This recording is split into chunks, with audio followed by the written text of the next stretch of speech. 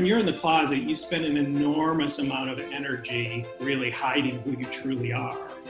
There's real power and real value in being who you are. This is the Other Side of Adversity podcast, inspiring stories to fill your cup. I'm your host, Laura Massey, and welcome to the show. Our guest today is Tom Johnson. Tom is a retired finance executive, yoga instructor, and activist in the LGBTQ+ community. Tom spent over 35 years in corporate finance, primarily with the Clorox Company, where he was a champion for gay rights. He served as past president of the board of directors for the nonprofit Out and Equal Workplace Advocates. A native of Rochester, Michigan, Tom now resides in Fairfield County, Connecticut with his husband, Bruce Gennaro, author of the novel When Stars Align. Today, I'm very pleased to welcome to the show Tom Johnson. Thank you so much for being here, Tom. My great pleasure. Thanks, Laura.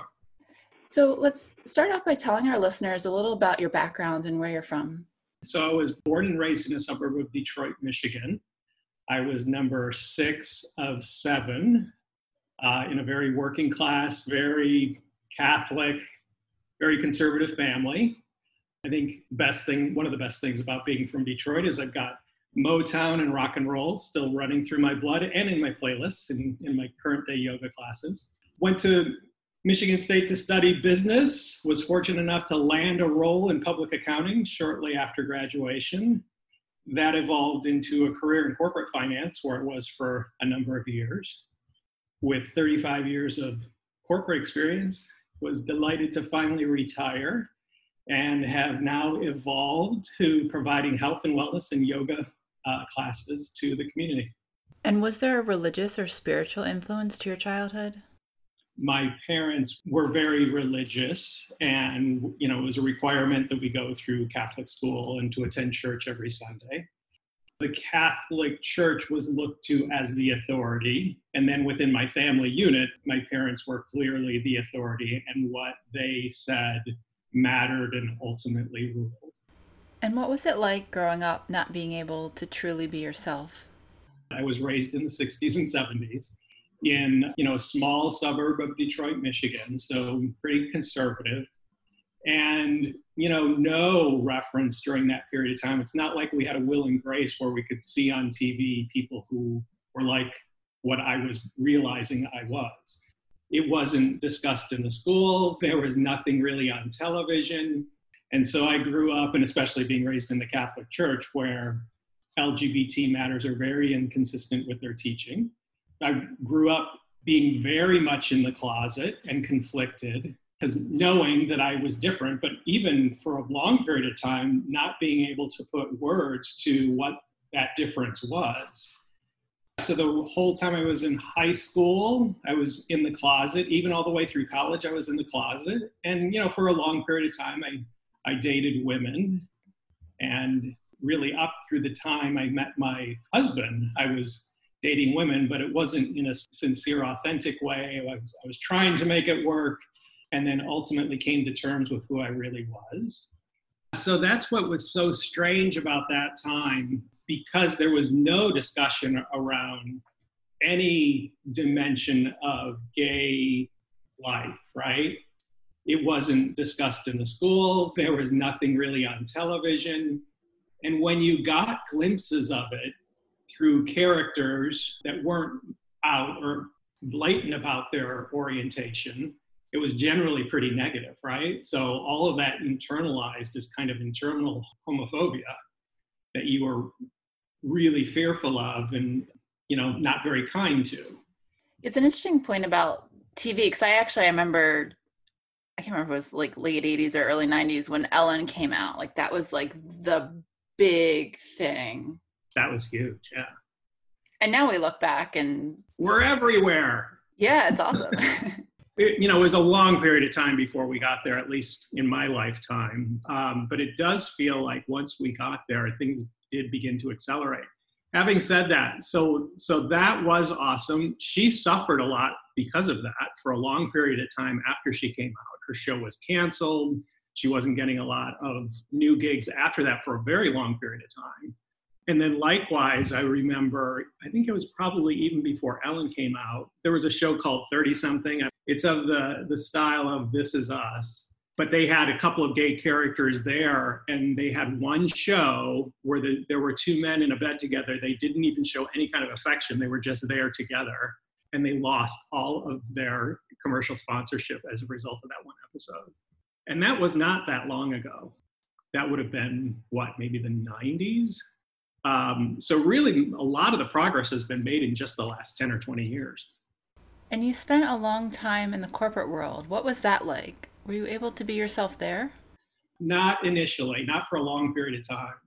So when I worked in public accounting, I was in the closet the whole time.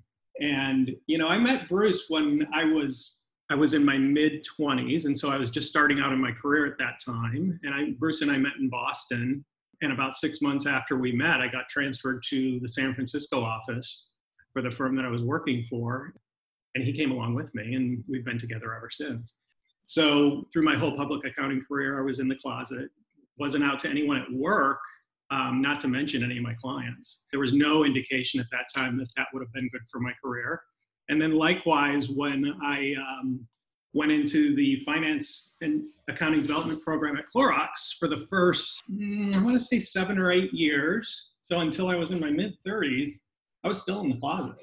That was kind of coincided with me coming to terms myself with who I was, who I loved, and coming out to my family first. And can you share your coming out story? So Bruce and I had been together for 7 or 8 years, and I was pretty sure it was going to stick since we were already 7, 8 years into the relationship, and yet I wasn't out to my family.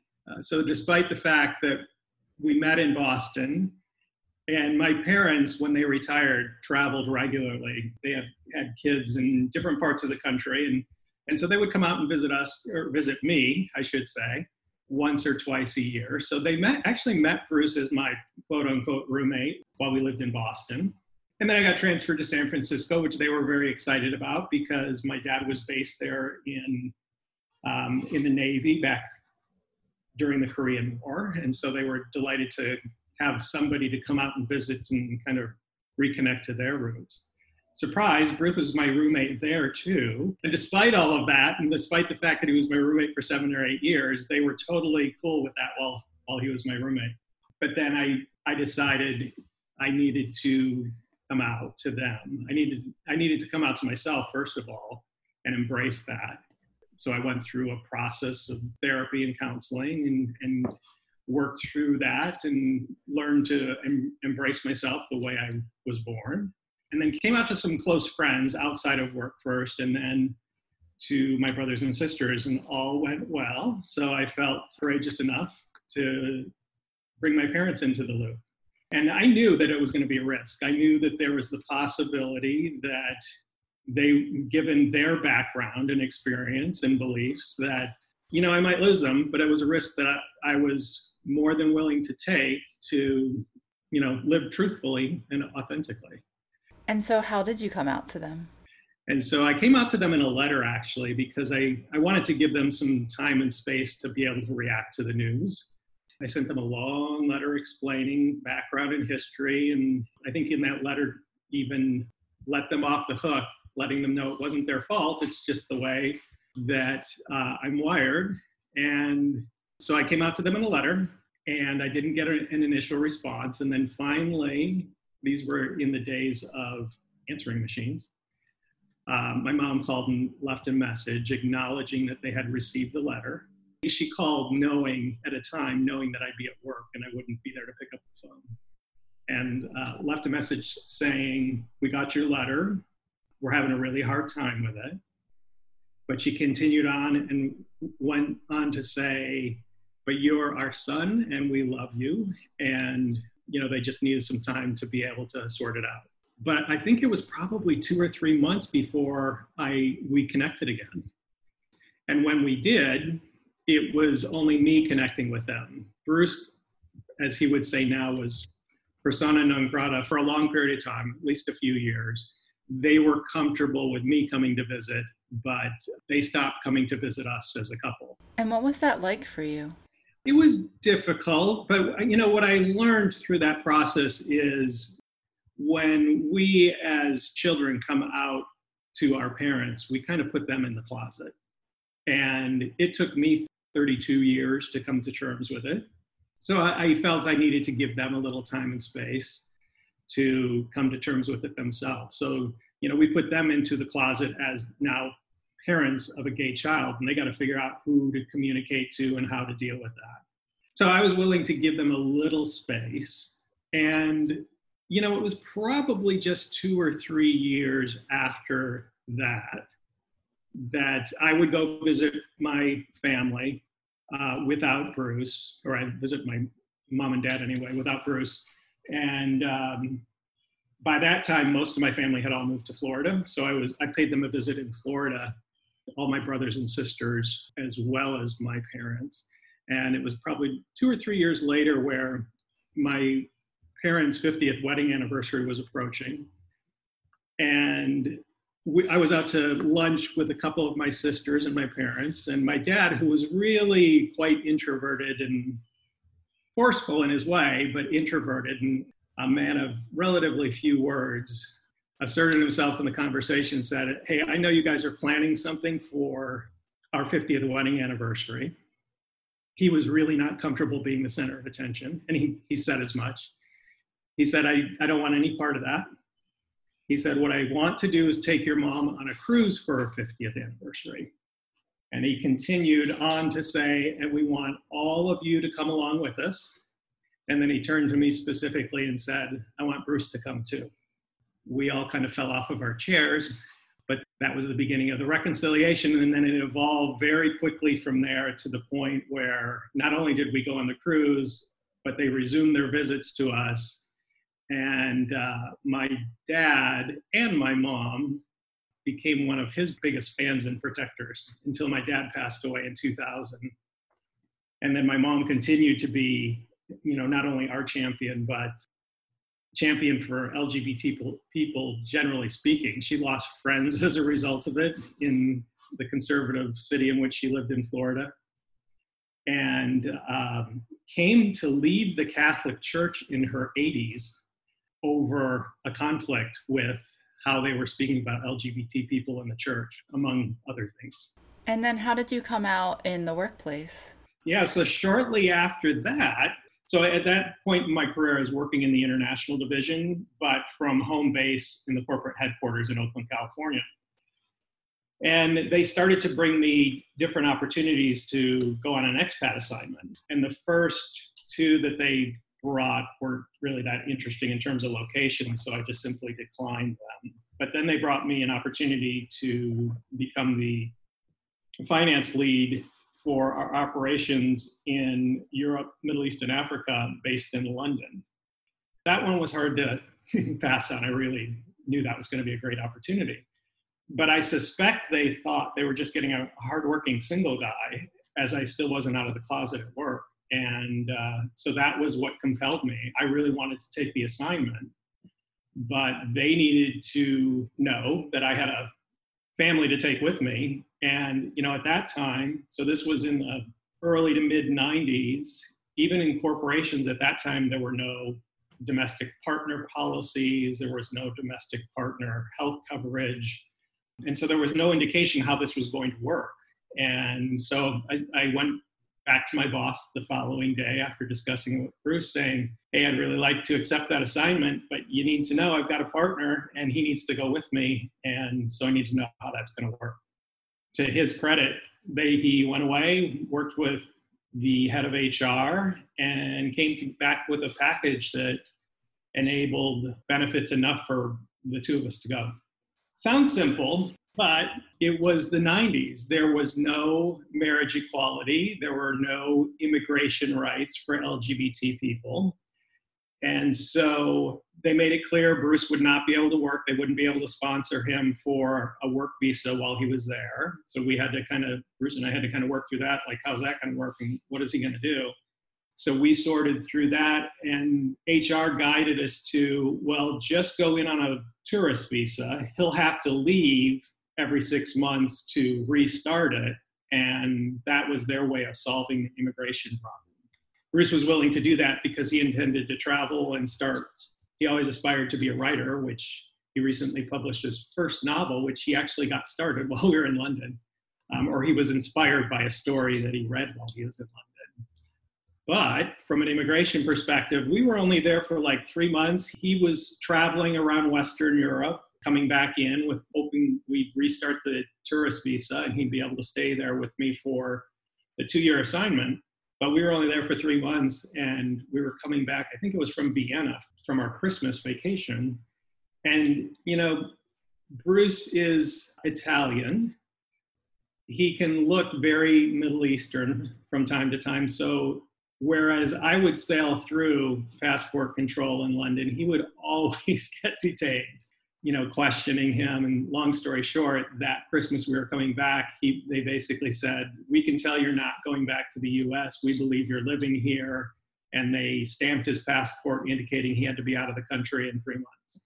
So it started a long immigration challenge, which to Clorox's credit, they hired all the attorneys to help us fix it.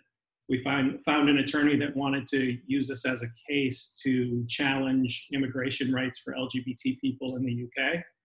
Her Majesty denied our application. I think, she lost it twice. And then, and the application was a long, documented story of the background of our relationship, the fact that we own property together. That was lost a couple of times. And then the third time, it was just denied. So he had to become a full-time student in order to stay there. So let's talk a little bit more about being authentic. So what does that mean to you, and how has your life changed once you were able to really be yourself? Being authentic to me just means being able to be transparent with people, especially people you care about, being able to just be transparent and present yourself as who you really are. And to be able to do that, especially in the workplace, and even including within the family, was just so liberating. When you're in the closet, you spend an enormous amount of energy really hiding who you truly are. I distinctly remember while in the workplace, in the closet, there were times where I was really fearful of how I was presenting myself for fear that I'd be found out. And, so that's a lot of fear. It's a lot of negativity. It's a lot of energy expended in just hiding who you are, which is an insane use of energy from a personal perspective and from a business perspective. And so when I was able to bring myself to work as I was, there was a ton of energy now that I could now place into building relationships and building a business.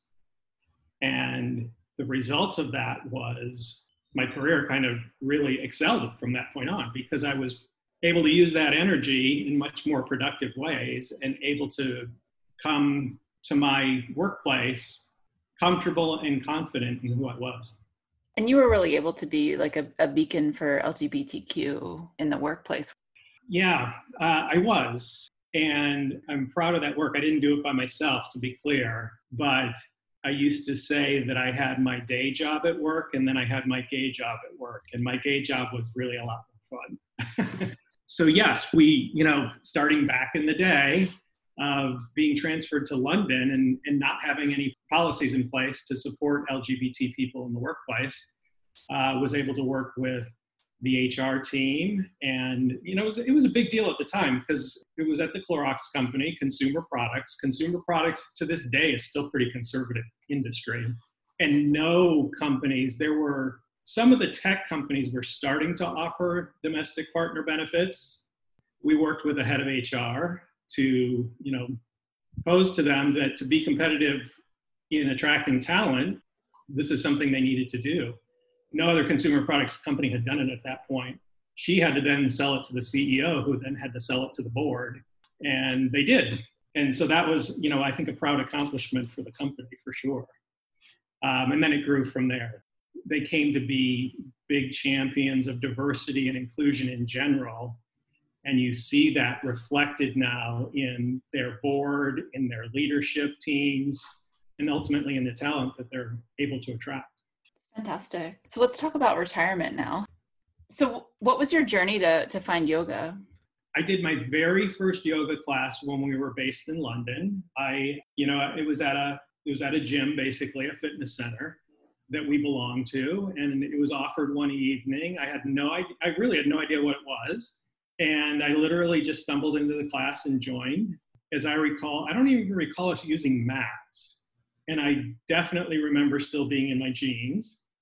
And the practice focused mostly on a lot on breathing, a little bit on movement. And I was just intrigued from that point on. So I went back. And then shortly thereafter, we got transferred back to San Francisco, where even at that time, there was kind of a yoga studio on every corner. So I was able to keep up my practice and deepen it. It eventually took me, I started out with Hatha yoga. I eventually explored Bikram and did that for a number of years. And I like Bikram because I like to feel like I'm getting a workout. So I like the sweaty part of it. And I like the consistency of the routines, felt like I was able to get a little deeper into the meditative qualities of the practice, but ultimately injured myself and kind of got burnt out on the consistency, and it evolved to practicing more vinyasa, which I do today. And how did you decide to become a yoga teacher? I'd been practicing yoga for 25 years, but I'd never really studied it. And there were aspects of it that I really wanted to learn more about. I wanted to learn more about the history and philosophy of yoga. I wanted to learn more about anatomy. And so when I was finally able to retire, my goal in retirement was really mostly to spend time with family. My mom was quite sick, had been diagnosed with dementia, and I wanted to be able to spend some time with her. So the first year of retirement, I focused on that. And she passed away around between the Thanksgiving and Christmas holidays of 2017. And in January 2018, there was a yoga teacher training course being offered through Jate. The owner there had approached me a couple times suggesting I consider it. And I said at the time, no, timing's not good. Got a lot of stuff going on with the family. But after my mom passed, coincidentally, the teacher training was starting at the same time. And so I signed up for it that January of 2018 and entered it really with the intention of, as I said, studying the aspects of the yoga practice that I just hadn't had the opportunity to do. And then the deeper we got into it, and as you know, you have to teach class as part of graduation from teacher training, and was able to land on the Jate schedule, and it just kind of went from there. I really love being able to deepen my own practice. I really, really love getting people started in their practice and helping them deepen it as they go. And how would you say yoga has influenced your life?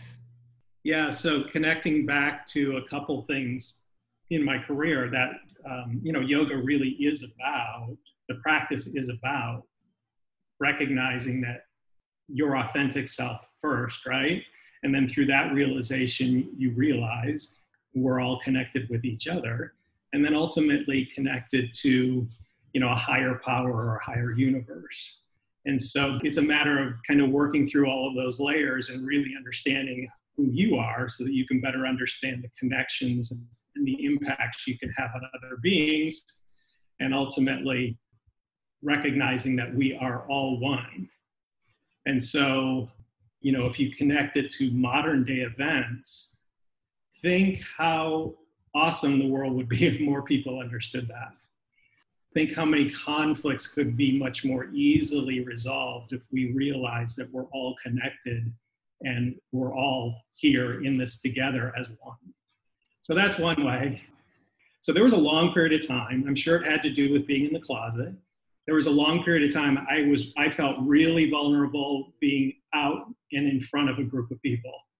And I felt even more vulnerable if I had to speak in front of a group of people. I had a real fear of public speaking. And I think the combination of coming out of the closet and the combination of really deepening my pranayama breathing practice significantly helped me overcome that challenge of public speaking. So this is a very stressful and confusing time for people now. What advice would you give to help people deal with stress and help shift their mindset to stay healthy mentally, emotionally, and physically?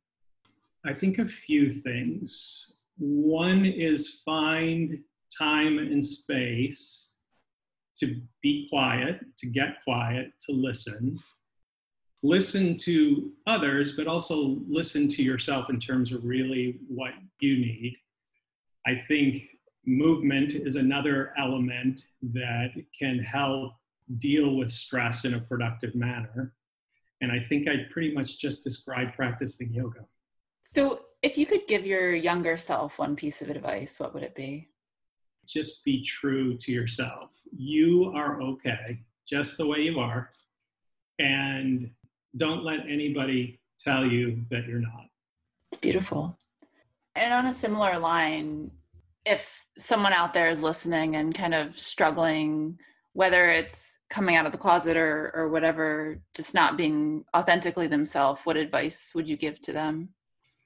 Hopefully my story helps illustrate a couple of things. One is there's real power and real value in being who you are. And have the confidence to know that you're going to derive strength from places that you might not be able to see today. Likewise, there are going to be people to help you and support you in ways that you just never would have expected. I use my parents as an example. I was willing to take that risk to have a better and more authentic relationship with them. I was not sure how that was going to play out, but it played out luckily and thankfully in a really positive way, to the point where I feel like I had a really good relationship with them authentically and changed their hearts and minds about things that they probably wouldn't have anticipated either. So you're going to get support from places you can't even imagine. And then likewise in the workplace, who would have thought? It would have been easy for my boss to say, oh, forget it. I thought I was just sending one person over to London. We can't afford to, or whatever rationale they would have come up with. But no, instead they worked through that issue for me and then ultimately put in place policies that benefit a lot of people for a longer period of time. Can you tell me more about your husband's book? So the book is called When Stars Align, and it's a love story between an American humanities professor who's on vacation in Paris, and she meets this gentleman while she's on vacation. They end up falling in love against a backdrop of mental illness and royalty. And it's actually based on a true story that Bruce read in The Guardian when we lived in London. Great, thank you. So any other final thoughts? Thanks for guiding this conversation. Hopefully it's helpful to your listeners. And if it just reaches one and either changes their mind or give them confidence to be who they are, then I think you've done your work. Where can people find you to learn more? My social media handle is pretty simple. It's yogi.tom. And you can find that on Instagram right now. And it's also my Gmail handle. If anyone wants to reach out, any LGBT person in particular who might be looking for counsel or a mentor, happy to help in that way. Yogi.tom on Gmail or Instagram. Beautiful story. Thank you so much for sharing. And I hope it does, whether it's help someone themselves come out or just be more understanding of those around them. Yeah, especially parents with gay kids, right? I do think it's quite different these days because there are so many positive LGBTQ role models out there. But it's still hard. I know it's still hard for parents because they have expectation of what their kid's future is going to be. And when they get the news, it can be a rude awakening for them. Great. Thank you so much. I really appreciate you being on here. Thank you everyone for listening. I hope you enjoyed this. That's all for this episode of The Other Side of Adversity podcast. Hope you've been inspired. If you like what you heard, please subscribe to the show or leave a review. It's the equivalent of supporting a small business owner. Love fully, live fully, and shine your beautiful light. Thank you.